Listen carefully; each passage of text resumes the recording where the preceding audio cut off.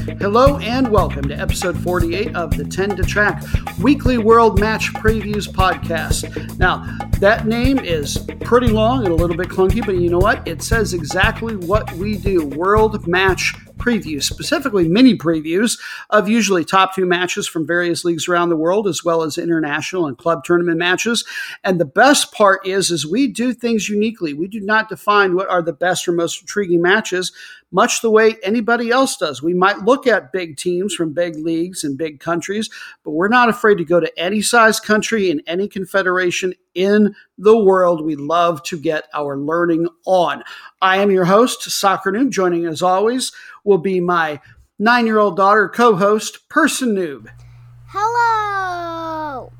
And she'll be handling the countdown and a myriad of other duties this particular week. We will have a fun visit from Noobstradamus as well, our in-house prognosticator, and a new segment of sorts, as I understand it, from Person Noob. I'm kind of curious to find out what that is myself, so there's going to be some surprises. In any case, as far as the footy, we're going to be talking about matches from Friday through Thursday. That's going to be September 10 through 16. With no further ado, let us jump right in with Match number 1! Our soccer week runs Friday through Thursday, but we did not happen to have any Friday matches that made the cut. So this particular episode, we will start on Saturday, and we will do so right here stateside with the best Major League Soccer match of the week, in my opinion. It's going to be the second place currently, Colorado Rapids, taking on number 4 LA Galaxy in the West. Now, they're about 2/3 of the way through the season in Major League Soccer.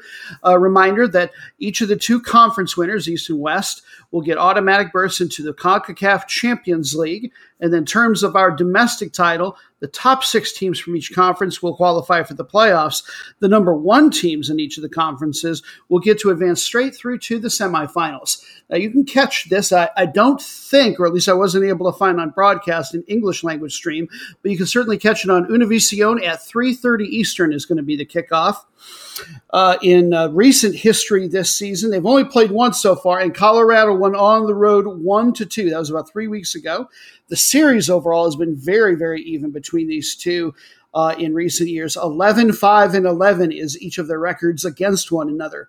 Taking a look at the current table, the West race for the title is red hot as things stood at the time that I scouted the games. And I'll just kind of put this out as a caveat for any and all of the matches that I'm doing. There is a gap in time between when I'm recording and when you're probably hearing this. So take standings and such with, that little bit of a grain of salt or a reminder, if you will. Seattle, 42 points to the table, so the Sounders are leading.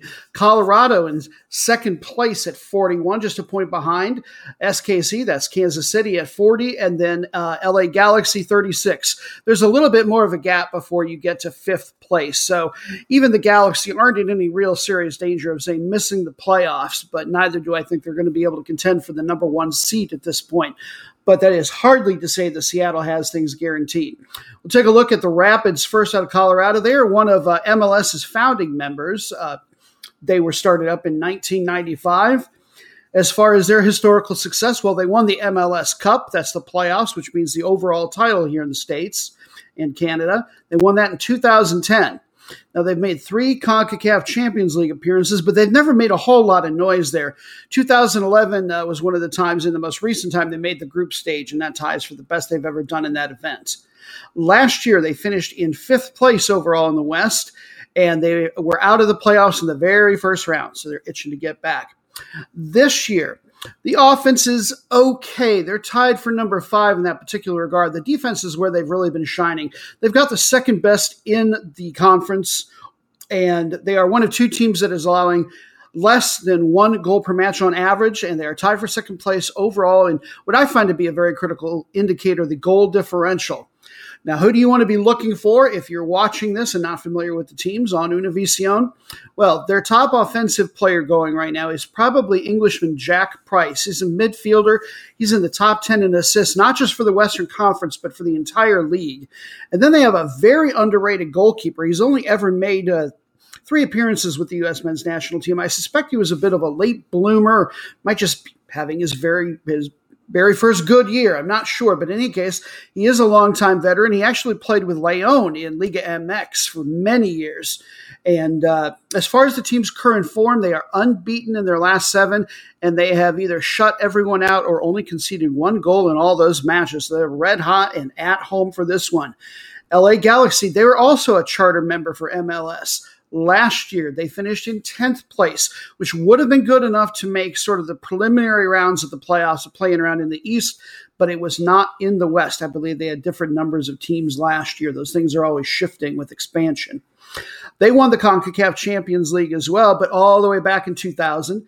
They have 5 MLS Cup titles, though, yet they haven't won one since 2000, or rather, I should say, all the titles they won were between 2002 and 2014. They've also won the Supporter Shield 4 different times. That means the best record in the league. They most recently won that in 2011. They haven't been to the CONCACAF Champions League since 2015, so they have not been red hot, but obviously looking pretty good this year. Who to look for? Top 10 in scoring in the league is Javier Hernandez, striker from Mexico, a very famous player. Chicharito, the little P. His dad was, I'm assuming, the Chicaro, or whatever the word for a big P would be, because he was also a professional player. Chicharito is just 5'9". Now, he's a longtime veteran as well. Spent the heart of his career with Manchester United. It's hard to have much better than that on your resume. Where to look for him on your television or computer screen. Keep your eyes very close to the net when they're on offense. He is a goal poacher. He loves to sneak behind the defense. After all these years, he's still very good with it. Even when he's under like 10 feet from the goal, he manages to somehow get in behind people. Also on the assist leaderboard setting up, and a little bit surprising because of his age, he's a box-to-box player, defender named Julian Araujo. He's a U.S. player. He plays right back, a traditionally defensive position, and just 20 years old. And yet there he is running around getting lots of assists. I love to see that out of the guys who are technically defenders. He repped for the USMNT at the youth levels, but just a month ago, it turns out he is not going to be available to the S. He has made FIFA allows a one-time switch in national team allegiance. And if your parents, or I believe even grandparents, are from some other country or hold citizenship there, you can also rep for them. And he switched over to Mexico. But the guy who is really being the key to everything, I believe their best overall player is Ryan Ravalosan, who represents internationally for Madagascar, born there, raised in the French territory of Réunion, and he is a 24-year-old midfielder. They just got him a few months ago. He came over from Troyes in France's Ligue 1 in May. Now, their current form, they are 0-1-2 in their last 3. So my thoughts on this one, well, if looking at their past games, LAFC the Galaxy just played LAFC to a 3-3 draw. I think that they're going to be somewhat worn out, and this is something of a trap game for them. Then, of course, there's also the expression that, quote, defense travels, end quote. And to be honest, the Galaxy's defense is not good at all. Colorado has been scorching hot. It's hard to not see them getting the 3 points today. Match number B. Thank you for your weekly reminder, Person Noob, in public service announcement style. That number 2, yuck, it's bathroom talk. Don't you feel uncouth just hearing it? I feel filthy just saying it. I need like a crying game, scalding hot sort of shower after that. So join us, please, in our quiet revolution that is replacing that phrase with the number B. You will be that much cooler and hip, Team Noob promises. And match number B is a Sunday match. Yeah, we only had one for Saturday that ended up making our cut, interestingly. We stay stateside once again, this time for the ladies' side of the footy. The NWSL, the women's top flight, is going to give us number B, North Carolina Courage, versus number 1, Portland Thorns. You can catch it, 3 o'clock Eastern Time kickoff on CBS Sports Network. They're about 3/4 of the way through the season. Here's how the table looks. Portland, they've got a real advantage here because not only are they leading by 3, but they've got a game in hand against the next 2 teams. Portland are at 32, and then North Carolina, they're ahead of Seattle on goal differential, but both of them have 29.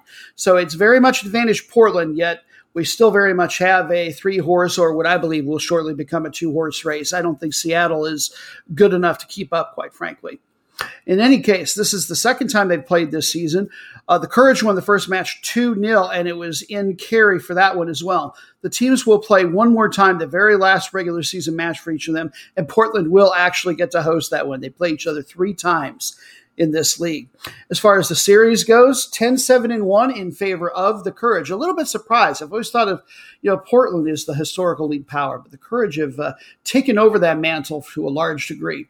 They were founded just 4 years ago when somebody bought the Western New York Flash and brought them down to Cary, which is the smallest of 3 cities in the overall Raleigh-Durham-Cary conglomerate there in North Carolina. The team has won 2 league titles, 2018 and 19. They also won the Supporters Shield those 2 years and the year prior to those 2 titles, 2017. This year, offense has been very good, number 3 in that category, but the defense is where they're really getting it done. They've only allowed 9 goals in 17 matches. That allows them to be tied for first place overall in goal differential. Players to look for if you're catching this on the tube. Number 5 league leading scorer is Lynn Williams. She is a forward. And then we have another defender getting in on the offensive categories, another box-to-box playing gal. Number 1 in league assists is Carson Pickett. And then this would be arguable for some. I don't think it's particularly close. I think that the best goalkeeper by a lot is theirs, Casey Murphy. I know she leads the league in the clean sheets at the very least. As far as the team's current form, their last 2 matches, they've only managed draws and against kind of weak competition, to be honest. But that said, they are unbeaten in their last 7. Now, Portland, they made the semifinals the last true fully complete season, 2019, finished in 3rd place in the regular season. They have won the league title twice, most recently 2017. Also won the Supporters Shield in 2016. This year, their offense looks even more balanced than the Courage. They've got the best offense in the league, second best defense, and as you would imagine, they are the ones with whom the Courage are tied on overall goal differential. And in that particular category, that's where I think Seattle falls short. That is a gritty, tough team used to winning a lot, but I think Seattle is going to end up finishing in 3rd, to be perfectly honest. Players to look for, top 10 in league scoring is Simone Charlie. And then top 10 in assists is a gal, and her name was new to me. I think she just climbed onto the leaderboard. Megan Klingenberg, another defender, a veteran left back. And then probably one of the top 3 goalies in the league is also Portland's, a gal named Bella Bixby. As far as their current form, they just lost for the first time since late June in their very last match. Now, my thoughts on how this one's going to go, I'm not reading too much into that loss that Portland just took because that was against a absolutely red-hot Seattle team. So that was the Cascadia Derby for them.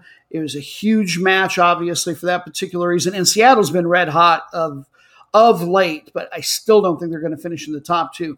In any case, I think Portland was doing well enough prior to that they can go on the road to Cary and get a result here. I am predicting a draw. Match number 3. This is another Sunday match, but this time we hop across the pond, Europe, specifically to Latvia. The Versliga, or translated the higher league, is what they call their top flight. This is just rated the number 37 overall league in UEFA, so hardly one of the worst, but not in the top half, and that's up 3 from a year ago. Interesting side note, it puts them between 2 red-hot league associations from much smaller countries also on the rise, Luxembourg and Kosovo. Congratulations to all 3 on their new placement in the brand new UEFA coefficients. They're a little bit more than halfway through the season there, and this is sort of one of those Northern European teams that doesn't they start a few months prior to all the quote-unquote big European leagues like England, Spain, France, and so on. In any case, your matchup is number B, Valmiera FC versus number 1, RFS. Now, RFS lead by 2, and they have 2 matches in hand. This is one of your 2 traditional powers. Riga FC is the other one, and they're in a moderately distant 3rd place. So it really is looking like RFS is going to run away with the league eventually here in the second half to possibly stop that. I don't think there's any way around it. This is a must-win for Valmiera because they've already played twice and they'll only play 2 more times. I believe it's just an 18 league. The home teams have lost each of the first 2, interestingly. RFS won their first match of the season 0-1, and then Valmiera got them back with a shootout in a 2-3 match. The series, as you would imagine from what I said before, it's going very much the way of RFS overall, or in recent years, they are 10-1-3 against Valmiera. And now, as is our weekly tradition for match number 3, rather than giving you a standard mini preview, we always endeavor to give you a chance to make some money. We try to do the same thing. This is when we bring to bear our on-contract prognosticator, Noobstradamus. And for a change, I'm actually extra excited for this particular one because last week, for the first time ever, he got a match score right. He's gotten the winner like only twice in nearly a year, but this one, he got the USA-Honduras match, or I'm sorry, USA-Canada match dead on. He predicted correctly the 1-1 draw. And even more elating for us, he is here in person in the studio, comes to visit a couple times a year. And to be honest, he looks a little bit kind of off already, but maybe that means he's already preparing, kind of slowly sliding into his trance-like state so that he might have a rich, rewarding, and almost always really weird vision, and so divine us a score from the match from the vision. So take it away, O mighty soothsayer. Greetings from the merciless Thracian plains of Greece. Wait, hold up. Greece. Noobstradamus, you're right here. I'm glad you could visit in person. Old habits. Greetings from the merciless guest room recording studio of Noob. Merciless? Come on, I watched the betting. Interrupt me thrice and you shall have no vision. More specifically, I won't have one. Questions? Excellent. Because waking me from the trance would go no better than waking up Dale and Brennan from sleepwalking in Step Brothers. A spoonful of sugar makes my expired meds go down. Fast acting. And so, once again, I find myself traveling through space and time. Whee! I am myself. No alternate avatar this week, but I'm in the Baltics, in present-day Latvia, in a merciless forest. Always the merciless locale with you. Quiet, asshat. I'm walking with a funeral procession, but there is no body being carried. Odd. Odder, there's a man at the head of the group, flailing at seemingly nothing with a great axe. These are olden times indeed, at least 600 years ago. I know this ritual. He is trying to slow the arrival of the Vilai, the dead. They come every September around the autumnal equinox. They must have time. The ancestral spirits visit. Houses must be cleaned. Milk and water be set in the barn so the ghosts may wash. Candles lit in graveyards so that they may see the food left out for them. If all is not abided, the harvest may be poor. But I am not of this place, and so it is not Vilai who come to me in need or anger. I see Jodes, co-creator of the world, yet stealer of souls. Pure evil. I am being dragged to Vinsale, the other sun, as suns are meant as worlds to these people, the land of the dead. Across the river it lies. On the far shore I see I am honored. Waiting are the four mother deities of wraiths, graves, and sands. But terror strikes at my heart. Silver-robed Mother Earth carries her scythe with her. What awful, eternal fate awaits me? I am to be brought to nothing. My mind claws itself out of the vision, but not the trance. Nothing. By the four mother deities, Noob, RFS will be victorious. The score, 0-4. I have seen. I have spoken. And I'm looking even more forward to my respite here beneath your roof now. Getting this high every week is hard. Latvian pre-Christian paganism and folklore. Learning about the world as we learn about soccer. Noobstradamus, we will take it. Thank you for your vision and your efforts. Now, That was weird. Before we move on with the countdown, Person Noob has asked to do a brief interview with Noobstradamus. And since he's here in person, we can have that happen.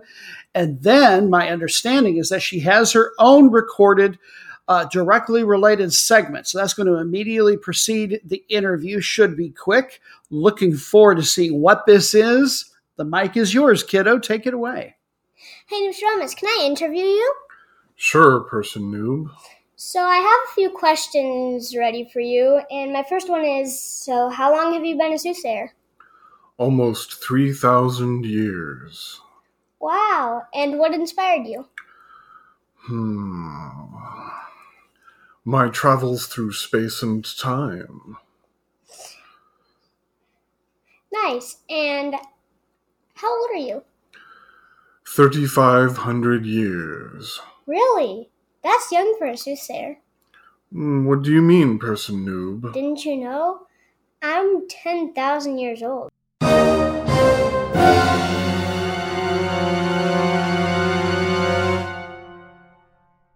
Hello everyone, Person Noob here with Person Noob's super surprising news. First episode, yay, I think.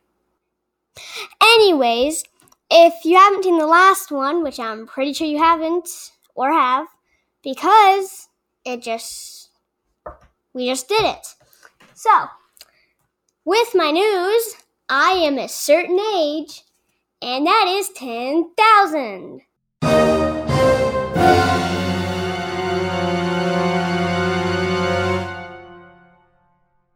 And it's super surprising because I act like I'm younger than 20. Because I'm a kid, and that's why I'm Person Noob. I'm new to being a person. But I'm not, because I'm 10,000 years old. Person Noob, super surprising news. I'll see you all next time. Goodbye! Match number 4. We stay on Sunday, but this time we head a little bit further eastward into Asia for a match out of Kyrgyzstan's Premier League. Yeah, this is the number 32 ranked league in the AFC, just like Latvia in Europe. They're in the bottom half, but not by leaps and bounds. It's an okay league for over there, but we celebrate football everywhere it is played, and we're always looking for those important and particularly top 2 matchups. And we've got another one. Number 1, Olga Bishkek. The new Rising Braps Power League taking on the historical behemoth that is number B, Dordoy Bishkek. They're about 2/3 of the way through the season here. The winner is going to get to go to the AFC Cup, not the AFC Champions League. It works a little bit different over there. Suffice it to say, for the moment, the AFC Cup is a secondary tournament of sorts. Behaves a little bit differently in who goes in terms compared to the Europa League. Also, an interesting side note about this league: nobody gets relegated. I believe they're only 8 deep. But in any case, let's look at how the teams have been doing and how the table looks. Olga currently lead by 3. Dordoy Bishkek, however, do have a match in hand. So this is going to go right down to the wire. This is the second time they played in Dordoy Bishkek. They also won 3-0 the other time they played. But we'll talk about the home new power first, Olga, which means forward. Just like in the United States in one of the lower pro or semi-pro leagues, there's a team Forward Madison. Basically, this is Forward or Olga Bishkek. Last year, they finished in second place in the league. Historically, they have 5 league titles to their credit, but they haven't won it in nearly 20 years. Now, take that with a grain of salt. The records I was looking at might have only been updated through 2015. But based on knowing a little bit about this country and region, I'm pretty sure Dordoy Bishkek's been holding them off and all the other teams as well.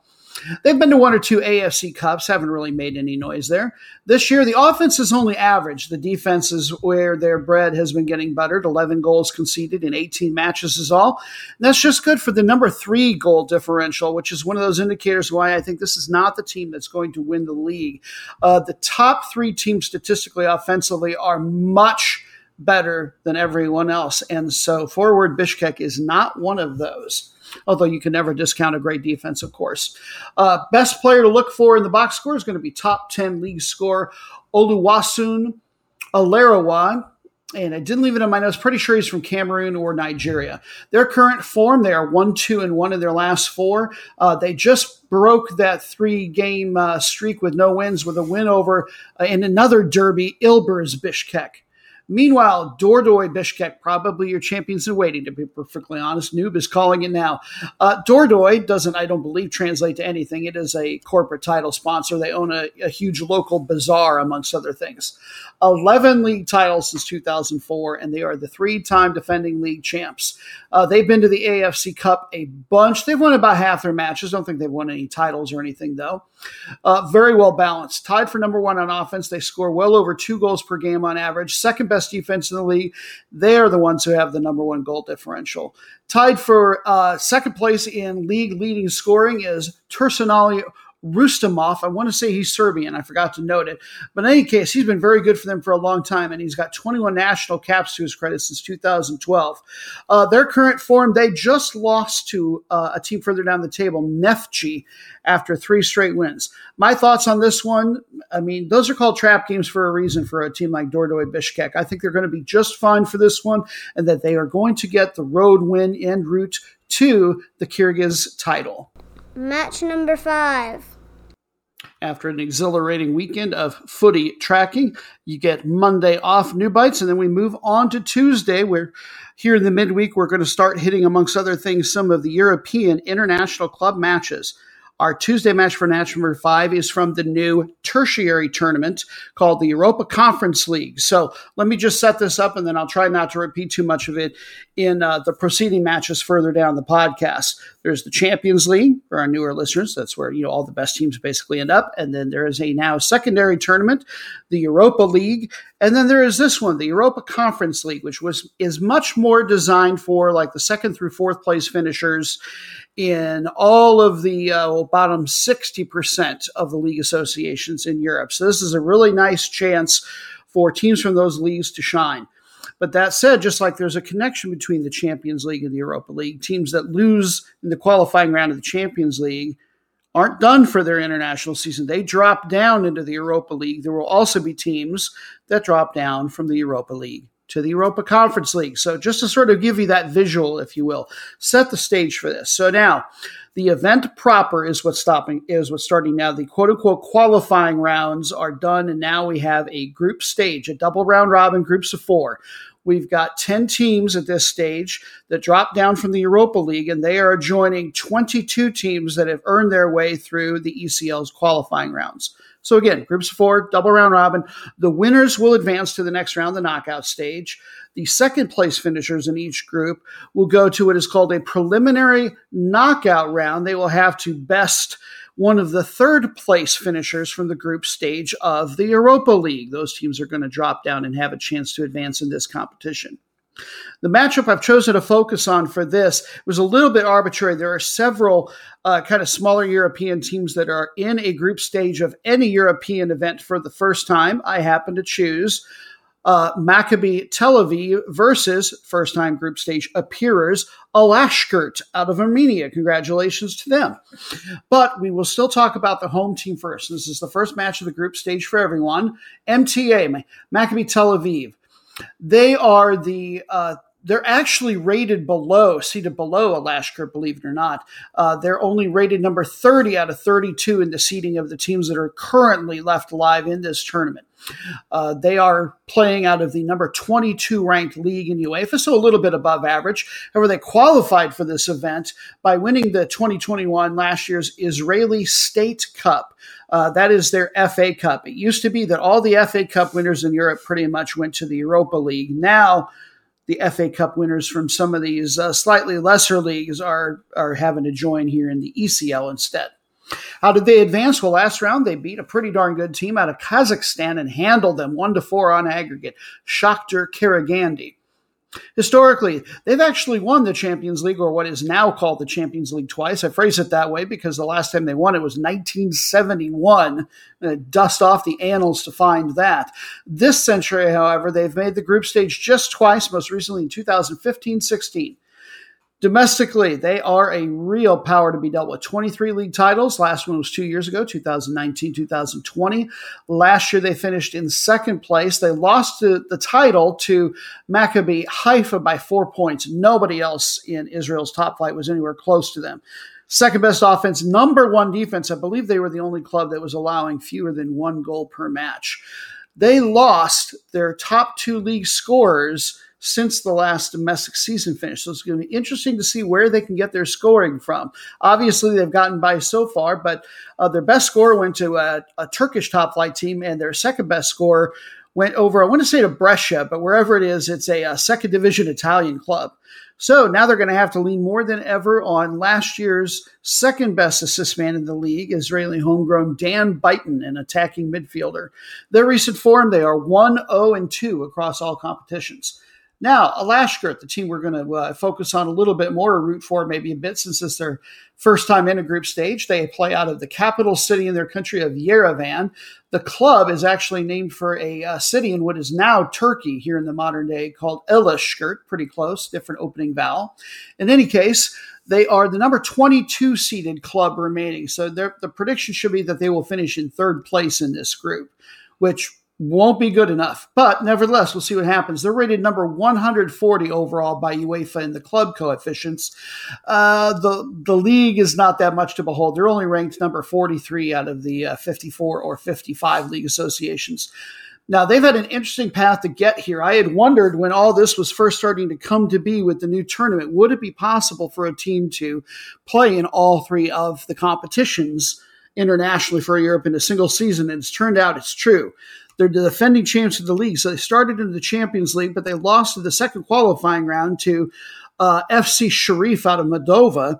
And then they went to the playoff round, the very last round before the group stage in the Europa League, where they lost to Scottish side Rangers. And then that forced them down, are you keeping up, to the Europa Conference League group stage. Domestically, things are a little bit simpler. 4 league titles to their credit, and they've won them all since 2015-16. They are 0-1-2 is all to start their new league year, but it's early, and they're probably focusing a bit more on their European competitions, as you would imagine. Last year in winning the league, very surprising. I've never seen a team score this little and still win the league. They were actually below average out of the 9 teams, only 5th or 6th place, and they barely scored over 1 goal per match. As you might imagine, to win the league, they did, in fact, have the number 1 defense. It was only good for the number 4 goal differential overall. So they can't score, but they are gritty, and they like to do apparently what is known as parking the bus, send everybody back and just leave them in front of the goal and be a wall, basically. Now, they did have one of the top 10 league scorers last year. You've got to even wonder more now where the heck their offense is going to come from, because he went over to a top-flight Division I club in Russia that I believe just got promoted up. Also on the scoring leaderboard last year, and so they will be counting on him more than ever this year, Alexander Gilšić, a Bosnian forward. Their form, they are 0-2-1 across their last 3 games, and they haven't scored any goals.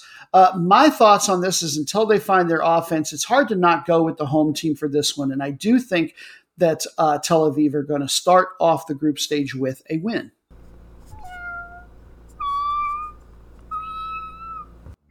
Kitties everywhere. That has come to mean that it's time for us to take a break from tracking the upcoming week's matches and do what we purport to do, and that is namely track. So let's do a recap of last week's matches. Match number 1 was a Friday match out of Major League Soccer. Number 3 in the East, Nashville, took on number 4 NYCFC. The result was a Nashville 3-1 win. Now, they didn't actually change positions in the table in any way, shape, or form, though. Nashville, Hani Mukhtar had a brace, guy we had said to look for. Also, CJ Sapong, that we mentioned, had an assist. For NYC, their star, Valentin Castellanos, had a goal. I thought it was going to be a draw. Wow, Nashville really brought it. Match number B out of Jamaica's National Premier League. Number 2, Mount Pleasant Academy took on number 1, Veer United. The result was a 0-0 draw. That drops Veer all the way down to 4th, and Mount Pleasant Academy down to 5th. Everything's been really tight in the table there.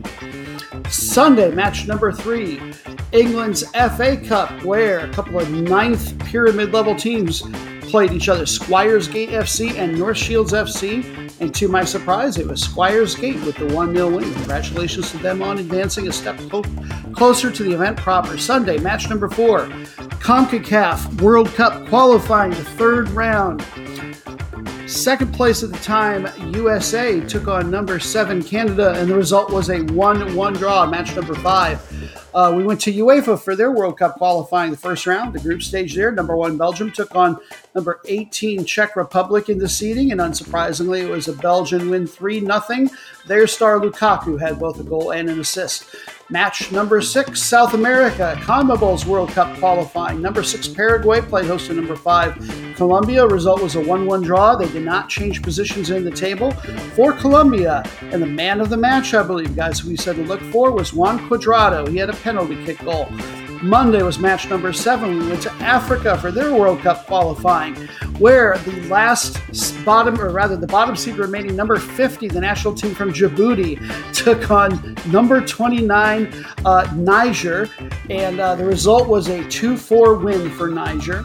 They were actually behind in that game, I believe, fairly early on, but in any case, because of the draw, these two teams are still going to be number 3 and 4 in that 4-team table, respectively. Guy we did say to look for Niger, Victorien Abadayor had a brace of goals. Tuesday, match number 8, Asia's World Cup qualifying, the third round. Number 11, Syria took on number 7, UAE. The result was a 1-1 draw. UAE is number 3 in that table, and Syria will be number 4 for that group stage table. Wednesday, our next match was from UEFA Women's Champions League, the second round of qualifying, and it was the second match of a home and away two-legged tie between 27-seeded Bordeaux, probably the third best team in Europe and maybe the world, but because they didn't win their league last year, they had to play one qualifying round. VfL Wolfsburg. They would have 1 million titles if it weren't for Lyon over the last decade and change.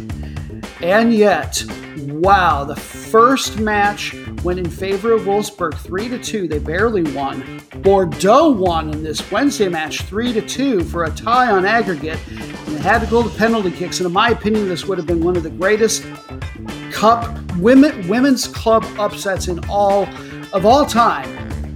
And then Bordeaux crapped the bed and couldn't make a single penalty kick. They lost 3-0 on penalties. Match number 10, CONCACAF World Cup qualifying from the third round.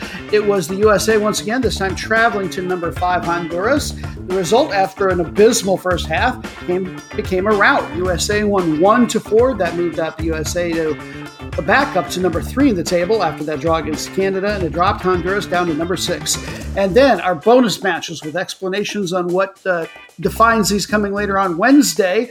We didn't have any top flight route of the week candidates for first versus last place, so we went to the second division of Australian women's football, the Queensland National Premier League. Number 1 Queensland's Lions took on number 8 in the championship round, FQAS. They were just starting the champions round.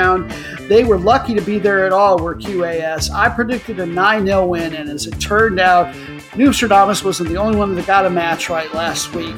The result was actually 9-0. And just think, I did it sober. The most meaningless match in the world was the Sunday match out of the Dominican Republic. Their Liga Mayor top flight, number 5, Vega Real took on number 4, Mocha, and the result was a Vega Real 1-0 win. That moves them up to number 3 in the table, and Mocha down to number 5. Who cares? It was meaningless. And then finally, the match was disappointed. It was last place in Norway's women's top flight, the top Syrian, Stabæk, taking on number 9, Klepp. And the result was, in the most disappointing fashion possible, unless the teams were so bad you didn't watch them play, the match was postponed, and at this time, they have not set a new time in which to play that.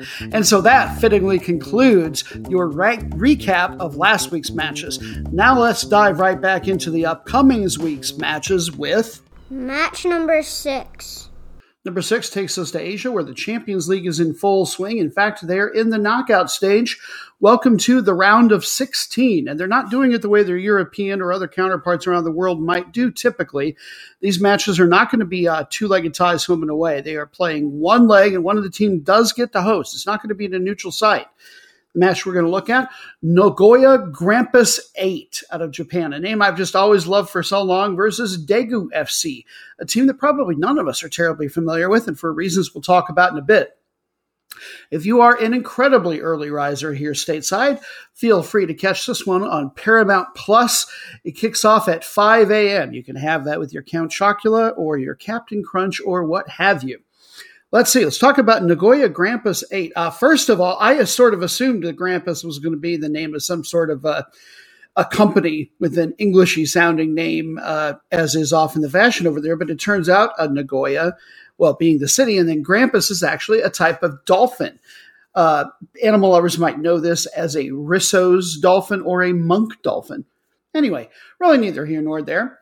As far as the city, Nagoya is the fourth largest city in metro area in Japan, about 2.5 million. Big auto industry center. Japan's league is currently rated number 1 in all of Asia. And longtime European footy fans will recognize this name, even though they haven't been really making any noise in the Champions League in recent years, if ever.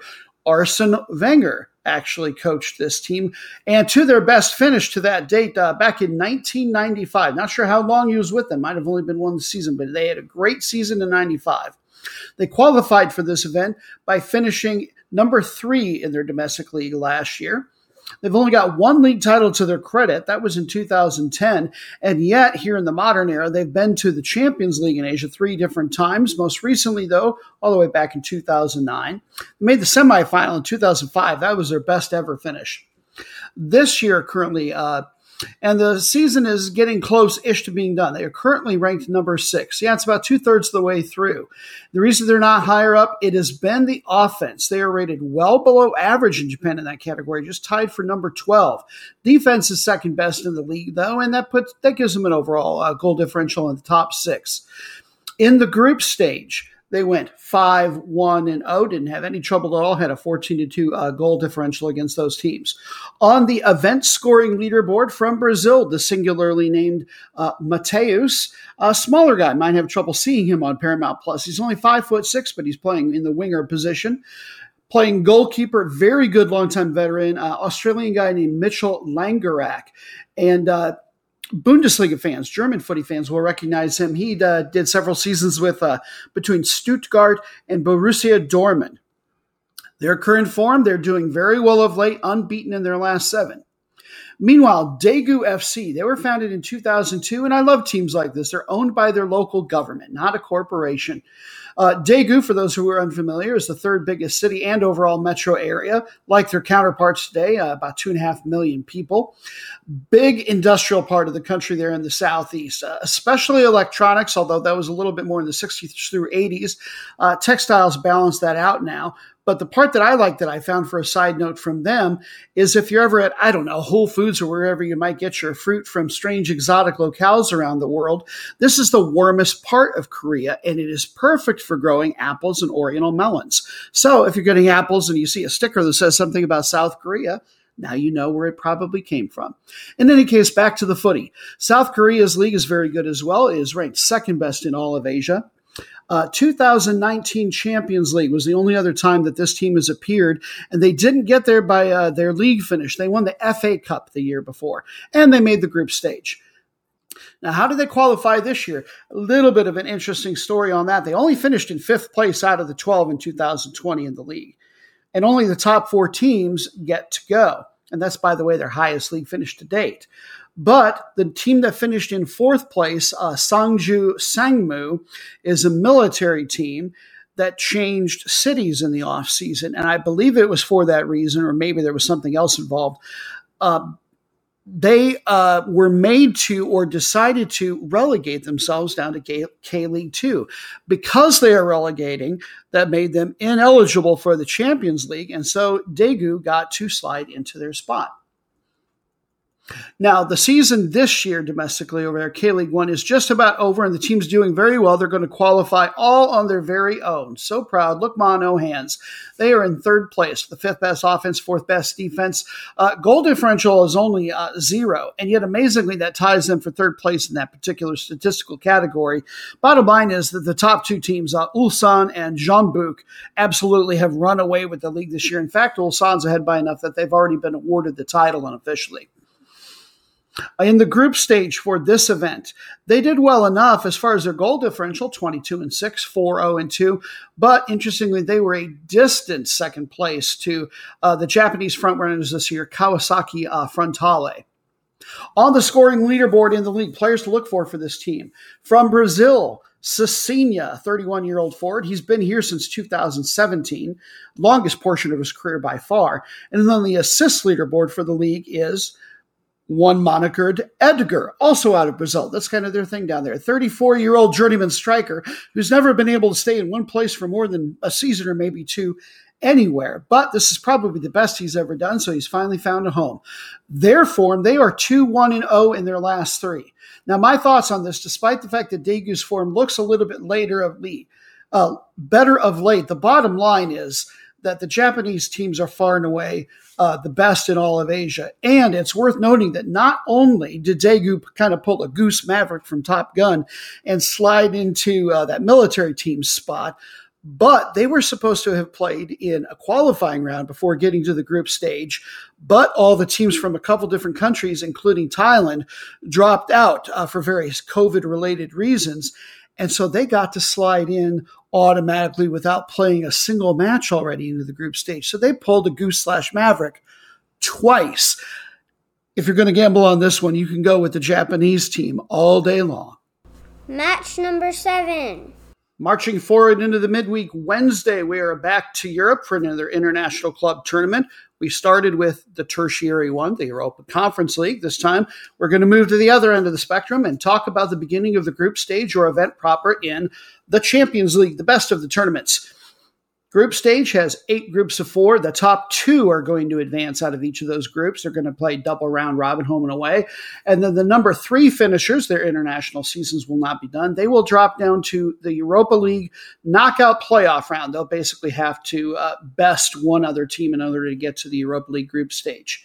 Matchup we've chosen to look at. This is another one where it's the first time the team has made an international group stage.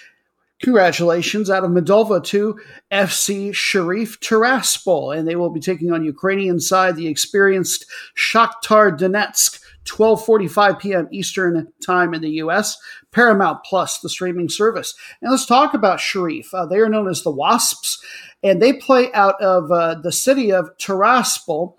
And that is an area of the country called Transnistria. Who knows, in the medium to far future, this might be its own country. It's very much autonomous now, sort of loosely analogous, let's say, to the Basque country in Spain. In any case, as you would imagine, this being their first group stage, they are the lowest seeded team remaining in the Champions League. The league is all the way up to number 34. That's a jump of 11 in the coefficients, biggest I've ever seen. As you would imagine, it's pretty much exclusively due to what it is that FC Sheriff is able to do every year. They are ranked as number 80, well within the top 100. That kind of surprised me, ranked clubs in UEFA. They had to enter this tournament. This really impresses me, all the way back at the first qualifying round. So first, second, third of the playoff round, nobody else has had to beat 4 teams that's ever gotten here before, I don't believe.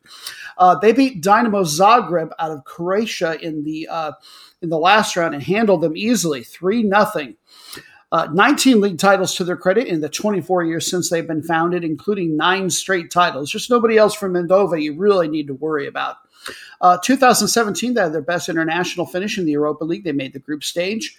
In last year's league, all I'm going to give you is their goal differential, 116 goals for them, and they only conceded 7. It just wasn't fair, to be perfectly honest. Number 1 league scorer for them, their star, because he's also second place in assists in last year's statistics. From Colombia, their star forward is Frank Castaneda. And then as far as their goalkeeping, I'd love to mention somebody, but I don't have any idea who's going to start. They had 3 different guys who, I don't know if it was just due to injury or because they've got a sweet rotation going and they're all great, that basically all got equal time. They all got between 12 and 14 starts, I believe, in the last year and a half. Number 1 league scorer early in their season this year, and so I think a guy to be looking for. From Guinea is Momo Yansane, plays center forward, be easy to spot. He's already got 4 goals in 4 league matches.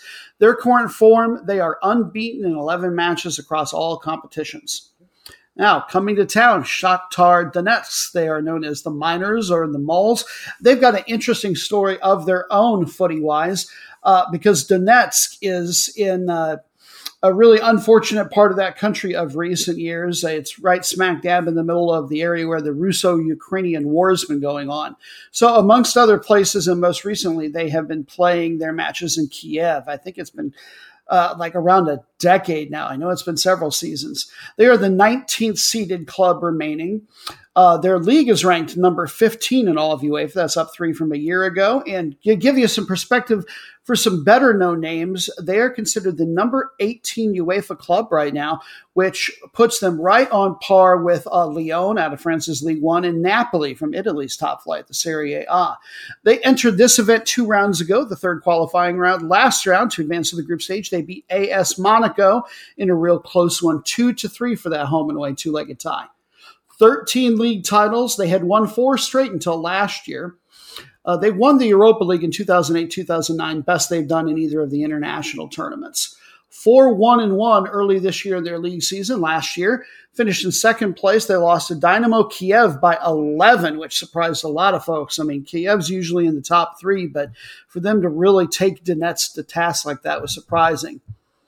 Donetsk had the second best offense, defense, goal differential all going. Top 10 scorer for them, Manor Solomon out of Israel, 24-year-old attacking midfielder. If you pay attention to the rumor mill, in fairly recent months, he had been rumored to maybe be going to Arsenal for this season. And 4 years ago, barely out of his teens, Liverpool really had an eye on him. And I think his Premier League debut will come sooner rather than later. 21 national team caps already for him for Israel as well. And then number 1 in assists, last year's league leaderboard, Alan Patrick from Brazil, center midfielder. He has been with this team since 2011. So about the longest tenure I've seen of anybody anywhere in a top flight. This year, who has had the hot, hand would be the expression, but feet, I know. Number 1 player for them early so far this year in the league season has been a guy out of Burkina Faso, Lassina Traore, just 20 years old, center forward. He has had interest recently from Wolverhampton and West Ham over in the Premier League, so he'll probably be making a bigger European move before too long as well. And he's already got 4 goals and 5 appearances this year. Their current form, they've only had draws in their last 2 and that ended a 4-game streak of all wins across all competitions. My thoughts on this one, hey, I'm going to play the noob card. I mean, Tiraspol is a team that hasn't proved it at this level. They've never been here before. But the way they handled the Croatian side in the playoff round, I simply would not bet on this one, even if I were inclined to be betting on the footy. Match number 8. Another Wednesday match, and it brings us back to North America, but not quite truly stateside. It's time for us to take a gander at the quarterfinals of the Canadian Championship. That's their FA Cup. This is going to be a single-legged affair, and it's not going to be at a neutral site. Forge FC, one of the Canadian Premier League teams still left in the event, will host another one from the CPL, Valor FC. Winner take all, and that winner will get to take on either HFX Wanderers, one of the truly lesser, to be perfectly honest, Canadian Premier League teams, or, far more than likely, Club de Foot out of Montreal. Not one of MLS's strongest teams, but still a Major League Soccer side. They won't have any trouble with HFX, I don't believe. And as a reminder, the winner of this event does get a reward. They do not automatically qualify for the CONCACAF Champions League, but they do get to go to a feeder tournament for that, the CONCACAF League, which a bunch of Central American and Caribbean teams, top 6 from that event every year, qualify for the CCL. In any case, that's all you're going to get about this particular match, because match number 8 has been becoming something of a tradition for a food segment. We like to not only learn about football, but learn things about the world through the lens of football, or maybe in a case like this, just using football as an excuse. Art, architecture, geography, occasionally a little sociology and politics. We'd like to look at all sorts of aspects of the world, but my favorite one is food, and hence match number 8 has become a food segment. And Forge FC plays out of Ontario, and so we are going to talk about Windsor-style pizza, which I was not familiar with, Windsor on Ontario. It starts off not too much, nothing too out of bounds about it. It's a medium thick crust, very much a combination of crispy and chewy at the same time. The sauce starts to set it apart a little bit. The description to me sounds like the newer Domino's sauce. They added a bunch of crushed red peppers maybe 10 years ago when they did the Domino's remake on this. This is an arrabbiata style sauce. And in addition to the tomatoes and the garlic, I think what makes this specific to Windsor style is that the chili peppers are specifically cooked in olive oil before they're added to the sauce. In any case, what else sets it apart? Well, pepperoni is the most traditional topping, but they specifically shred it for a very interesting texture. Not diced, not sliced, shredded. And then this would not be my favorite because I'm not a fan of canned anything, but you don't, for Windsor style, use fresh mushrooms traditionally. The mushrooms are supposed to precisely be of some canned variety. And this is not as unusual, but the toppings are always on top of the cheese for Windsor style, never the other way around. And then if you want to truly have it the way the locals have it, if you're making this on your own, have it with a side of barbecue sauce. I used to work in the restaurant industry. I'm used to seeing barbecue sauce on pizza, but barbecue sauce as a dipping sauce to go with the tomato arrabbiata sauce, that is strange to me. But in any case, unless you live in the Windsor area, you're going to have to make this own. And so I wish you luck in gathering all the ingredients and making your own special Windsor-style pizza. Match number 9. On to the last day of our soccer week, Thursday, and we're going to round out our visit to the 3 international club tournaments in Europe by looking at the middle one, the Europa League. And we will continue our theme of looking at least one team that is getting to the group stage of an international tournament in Europe for the first time here for match number 9. And the matchup in question is Dynamo Zagreb out of Croatia. They've been to group stages before versus, kind of surprisingly, because these are long-time Premier League members, West Ham. And this is, again, the Europa League. The group stage is just starting up, just like for the other two. Here's how things look. The winners are going to advance out of these groups of 4. The second place teams are going to have to play a team that will drop down from the Champions League after they lose in a certain round for the right to get to the group stage. The third place finishers out of each of the groups will drop down to the Europa Conference League for knockout round playoff matches to try to advance. And your matchup, Dynamo Zagreb out of Croatia, they're no stranger to group stages, versus, kind of surprisingly, West Ham out of the Premier League in England. They're a longtime member of the league, but have never been to a European tournament group stage. You can catch this, by the way. Paramount Plus, once again, is the location. 12:45 Eastern U.S. time is the kickoff. Your host, Dynamo Zagreb. The Croatian top flight is ranked number 15 in UEFA. The club is tied for number 30 overall in UEFA. Gives some perspective on one of the big 3 over in Portugal, which is a top 5 league in Europe, is the team they're tied with. That is Sporting CP. As previously mentioned in one of the other matches, Zagreb lost to FC Sheriff out of Moldova in the Champions League playoff round. That's how they got down here to the Europa League. Now, domestically, they have not been to be trifled with. 22 league titles, and they are the 4-time defending league champions. Last year, they made the quarterfinals of the Europa League, in fact. They have never gotten past the Champions League group stage, but they did get again to the group stage of that one 2 years ago. This year in league, it's very young in the season, of course, 4-1-1, and they are in first place. Last year in winning the league, they did so by 8 points over Osijek, number 1 offense, well over 2 goals per game average, second best defense, number 1 goal differential. Number 2 league leading scorer was theirs, and I say was on purpose, past tense. Mario Gavranovic from Switzerland is no longer with the team. He has moved on to Kayserispor over in the Turkish top flight. So they will be counting more than ever on number 3 league leading scorer from last year, Mislav Orsic. He does some winger and plays some left back. Definitely a box-to-box player. He's a utility guy that can go anywhere. And then the best all-around player that they've got going is a left back named Bartol Franjic. I know it's early in the year, but I'm still always looking for new names to look for. And he's just 21 years old, plays left back for them, but he is phenomenal in open space. Excellent passer, already has a couple of assists, and his dribbling success rate is also incredibly high. I would look for this guy to move up within the next year or two to an even bigger European league. Their current form, they are 2-0-1 in their last 3 matches. And now to our little celebration of West Ham out of Stratford, East London. And for newer listeners, if you're familiar with this team at all, it might well be because, whether you realize it or not fully, is that the history of hooliganism, the violent fan behavior that started up in the 70s basically in Europe, has its roots right here with this club and its fan. They've even had at least two different films made about it. The Firm that started Gary Oldman, which I have not seen, and then Green Street Hooligans that had Elijah Wood in it, was all about the hooliganism surrounding West Ham.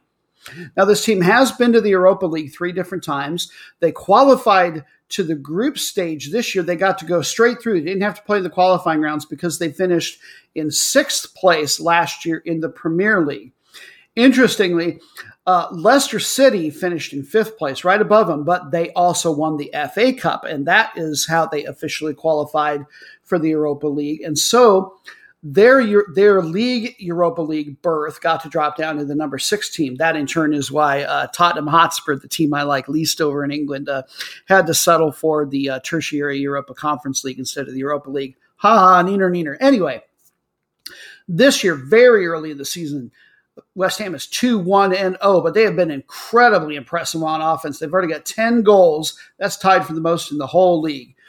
Their best finish in the league, they've never done better than 3rd. You've got to go all the way back to 1985-86 to find that.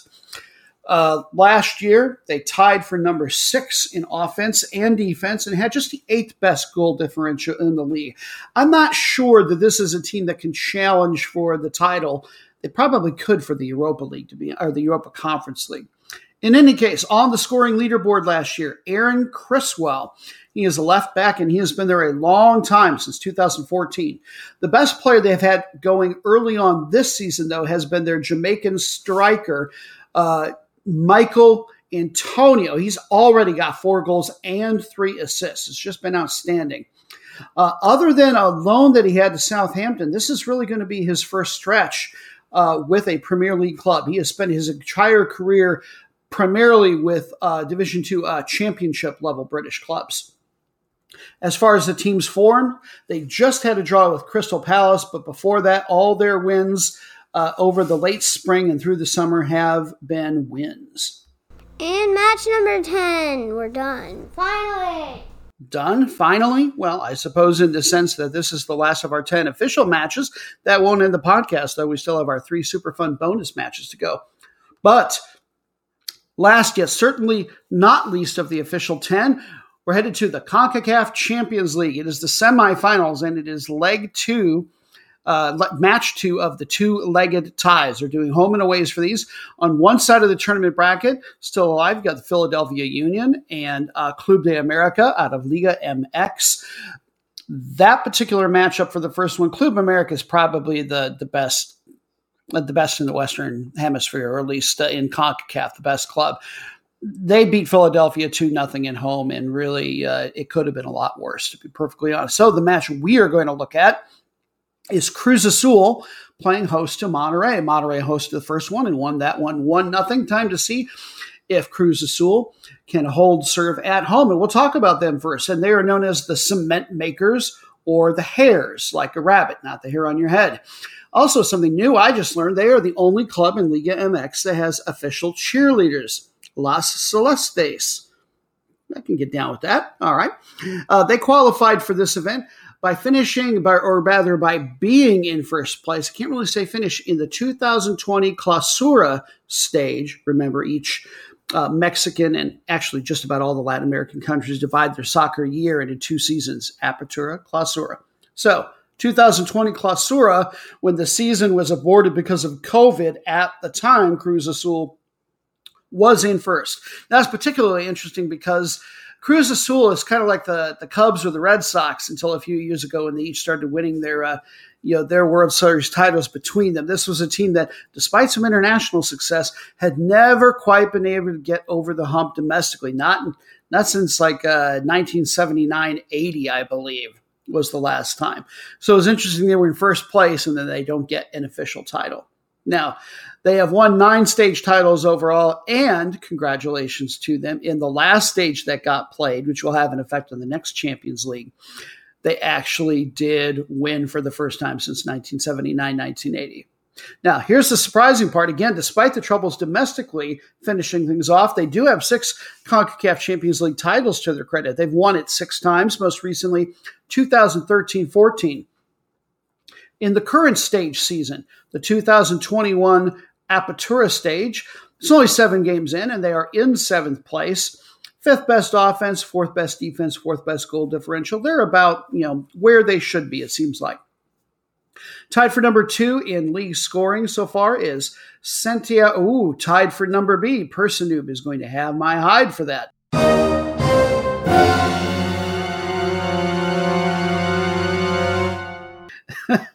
Second best in league scoring right now, Santiago Jimenez. He's a forward, just 20 years old. I wonder if he's going to be interested in making a move over to one of the big European leagues. I already know that DC United they were showing a lot of interest in him last year. Although, to be perfectly honest, if I understand right, the Mexican teams are able to pay a lot more players a fair bit more than the MLS can right now. So I'm not sure why he would make that move necessarily. In any case, second place in event scoring here for the CCL is their Ecuadorian forward, 25 years old, Brian Angulo. He spent the heart of his career with Emelec, and then last year this team had the rights to him, but they loaned him out to Tijuana. The best player they've got going in league this year has been Guillermo Fernandez, central midfielder, and more than anybody I have ever seen over here in CONCACAF, he is the one that makes his team tick. Doesn't score, doesn't get assists necessarily, but he has the highest dribbling statistical rate of success that I've ever seen, almost 90%. And then his passing is very good. And then his tackles his tackling percentage success rate is also probably in the top 5 that I've ever seen anywhere. This is a guy, despite the fact that he's not super long in the soccer tooth, he spent some years with a couple of the very best Argentinian teams as well. Racing Club, and not as good the last couple of years, but Boca Juniors. Their form, their last 3 matches, interestingly, they are 0-3-0. They have all been low-scoring draws. And now we'll talk about Monterrey. They're the ones with the 1-0 lead right now. They have won 5 league titles, most recently the 2019 Apertura stage. They've won the CONCACAF Champions League 4 times themselves, most recently 2019. This year, in their current stage, they are in 6th place, undefeated, but a lot of draws, 2-5-0. 4th best offense-defense goal differential. On the scoring leaderboard is Rogelio Funes Mori, an Argentinian forward.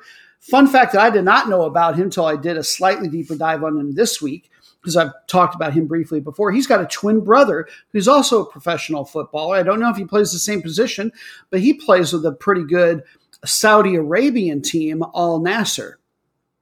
Top 5 in this event in league scoring is Maximiliano Metza. He is another Argentinian, and he is a midfielder. Their all-around best player going right now between all events, though, is probably Arturo Gonzalez. He's their central midfielder. He's already got a goal and 2 assists.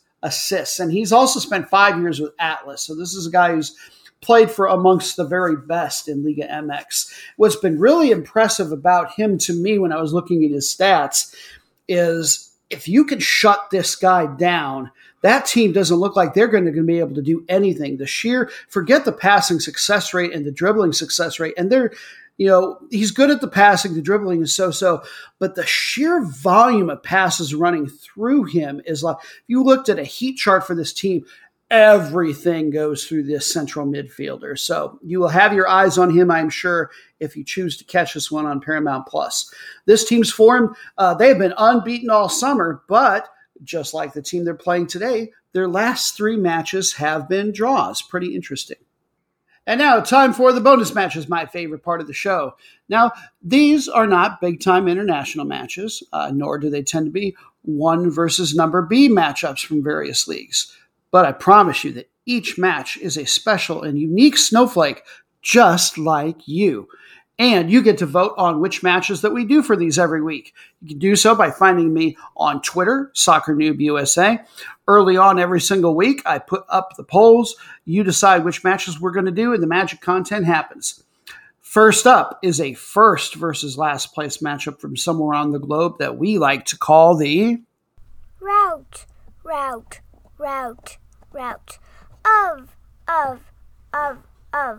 the week. And as are all our bonus matches this week, interestingly, not by design, Saturday matches. And in a rarity, we're not going to be looking at a top flight match. When it comes to the U.S., I am willing to dive down a little bit deeper. Our route of the week match comes from the USL Championship, the second level professional division, right below MLS. And the match we're going to look at is out of the Eastern Athletic Division. That is one of 4 divisions in the total of 2 conferences in this league. They're about 2/3 of the way through the season. The top 4 from each of the divisions are all going to get to go to the playoffs.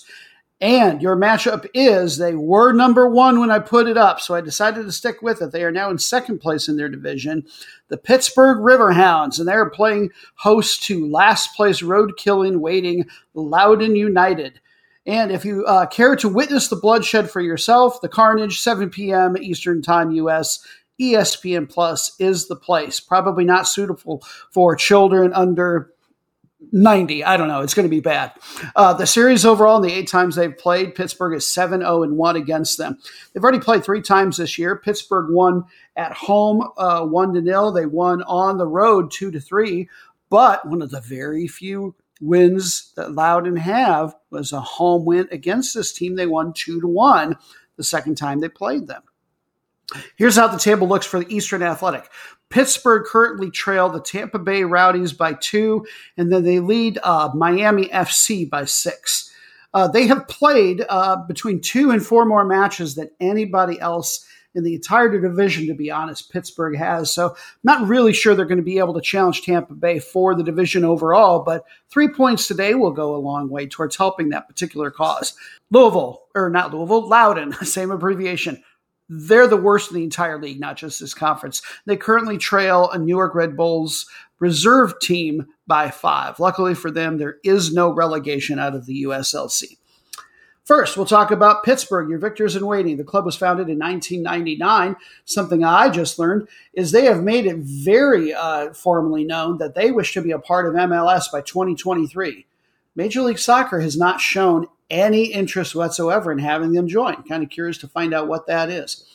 In any case, as far as their historical league success, the best they've done, they did win the Eastern Conference in 2019. Last year, they finished in 3rd place in the East and made it to the conference quarterfinals. This year, despite the fact that they, partially because they've got a couple matches in hand, but they've got the number 1 offense going, but they've also got the second best defense, second best goal differential. So while I would put my money on the Tampa Bay Rowdies, not counting this team out yet for the division title, best all-around player they've got going right now is Kenardo Forbes out of Jamaica, a central midfielder. He's got a goal and 6 assists. As to their current form, they just had a draw versus San Antonio, and that ended a 3-match winning streak.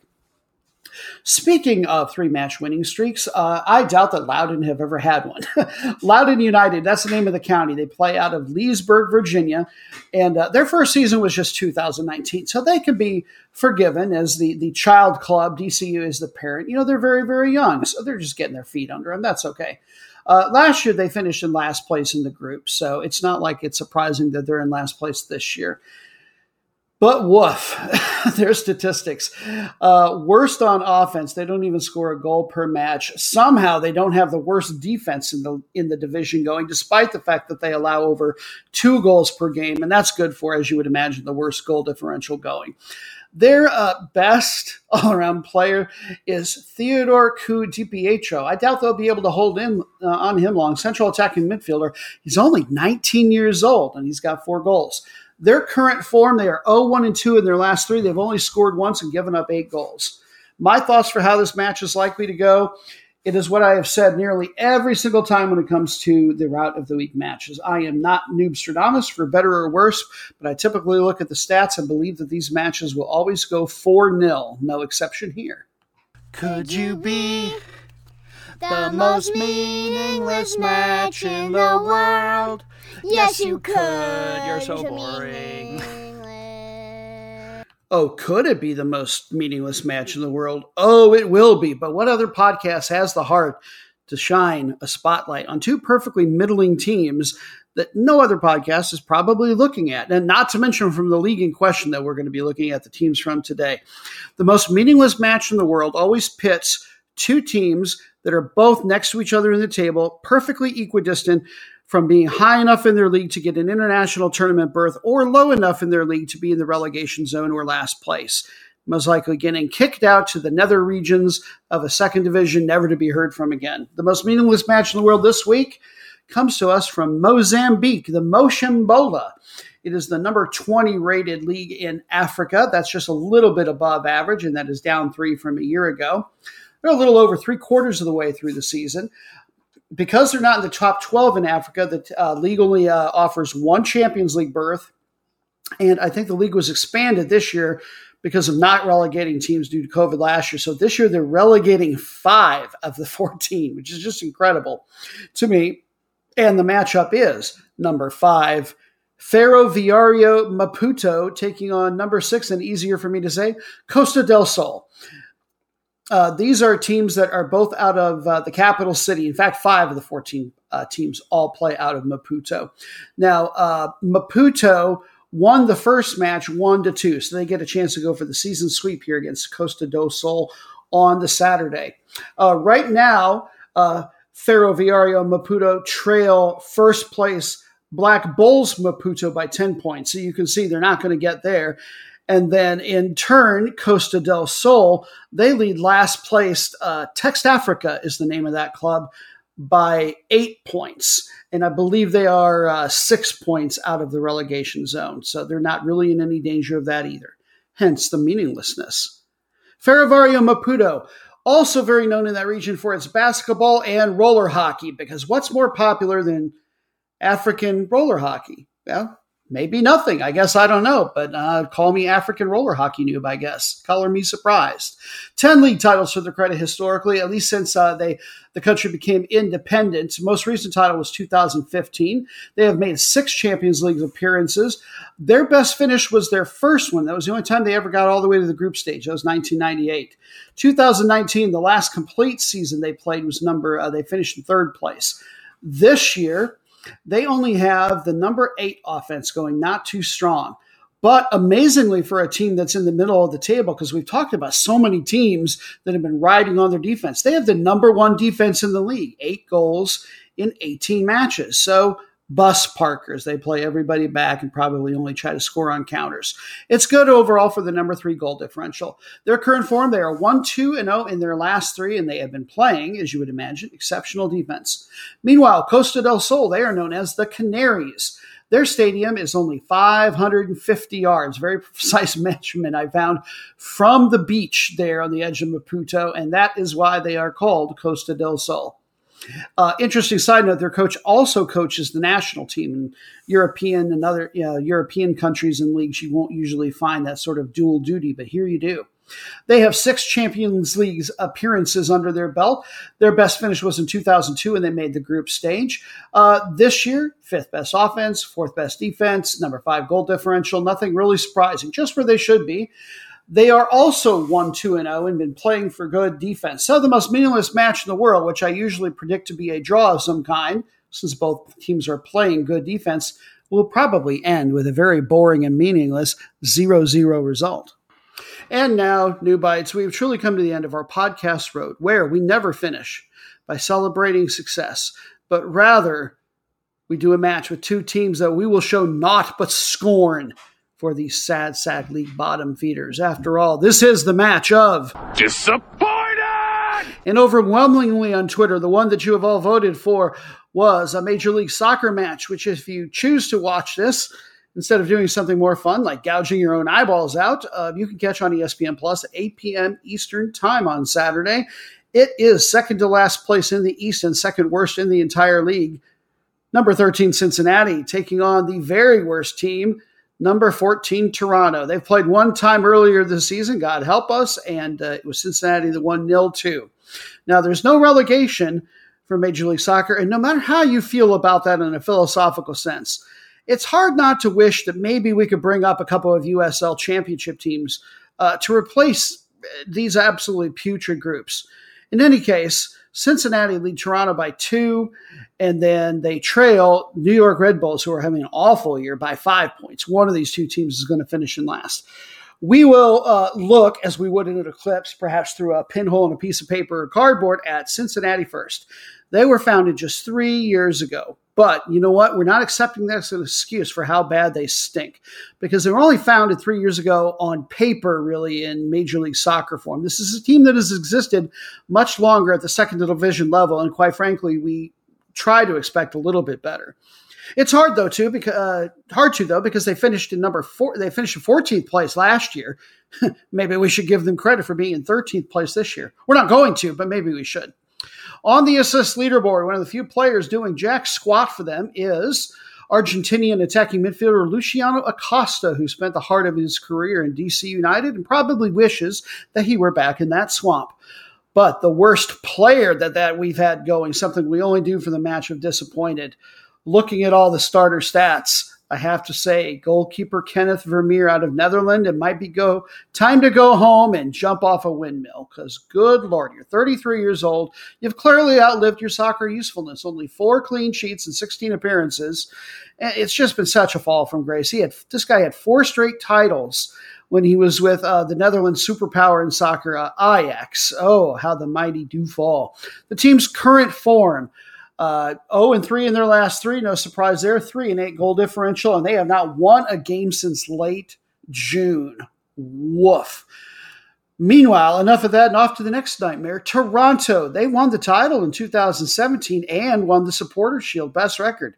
In fact, that qualified them for the Champions League for 2018. They finished as runners-up. What the bleep happened?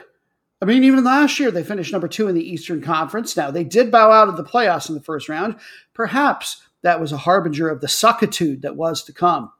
This year, they almost get to hang their hats on their offense. They're up in 9th place in that category, but they give up over 2 goals a game, so the scoring just doesn't matter. Worse goal differential as well. In fact, if you break everything down, their average match, the result is nearly a full 1-goal loss. Just putrid. On the assist leaderboard, and barely, is Jefferson Soteldo from Venezuela, 24-year-old winger. What's the most popular sport in Venezuela, kids? It's baseball. What's the second most popular sport? It's basketball. If you are looking for football players, and the exception to the rule in South America that is Venezuela, it means you're probably going to get featured on the Match of Disappointment. And so it has come to fruition. Now, interestingly, this guy does apparently have some talent. Even being 24, he spent the 3 previous years with a pretty darn good Brazilian top-flight club in Serie A. There he was with Santos. I did find one thing I read that his coach said about him to compliment. Oh, well, he's really good in tight spaces. The dude's 5'2". Those are the only kind of spaces he's going to be good in, potentially. And how he can't have been being that good. The team's in last place. In any case, I was looking for transfer rumor on him possibility, since he has shown some spark. Says he's holding out hope for a move to Manchester United. Yeah, you know what? So am I. So's Noobstradamus. So's my daughter. Ain't none of us going to get there, and this guy certainly won't make the jump straight there. Now, other MLS teams have been interested in picking him up, but not anybody like Columbus. Oh, snap. Sorry, Cincinnati fans had to go there. Dallas and the quickly also falling from grace Atlanta United teams have been looking at him. But the worst player that they have going, the one I should be really saving this bile and vitriol for, is their goalkeeper. Once again, Alex Bono, 27 years old, should be in the prime of his career, but he's gotten stagnant apparently, because almost his entire senior career has been spent here since 2014. My guess is he is just frozen in place. So he can't make any saves and they can't get rid of him. And on that silly and sour black note, rather than wishing these unacceptable examples of soccer competence good luck, we will send them off in our traditional way. It was bad. It was awful. It was terrible. Get him away. Hey, boo! Boo! And that'll put a bow on episode 48 of the 10 to Track Weekly World Match Previews podcast.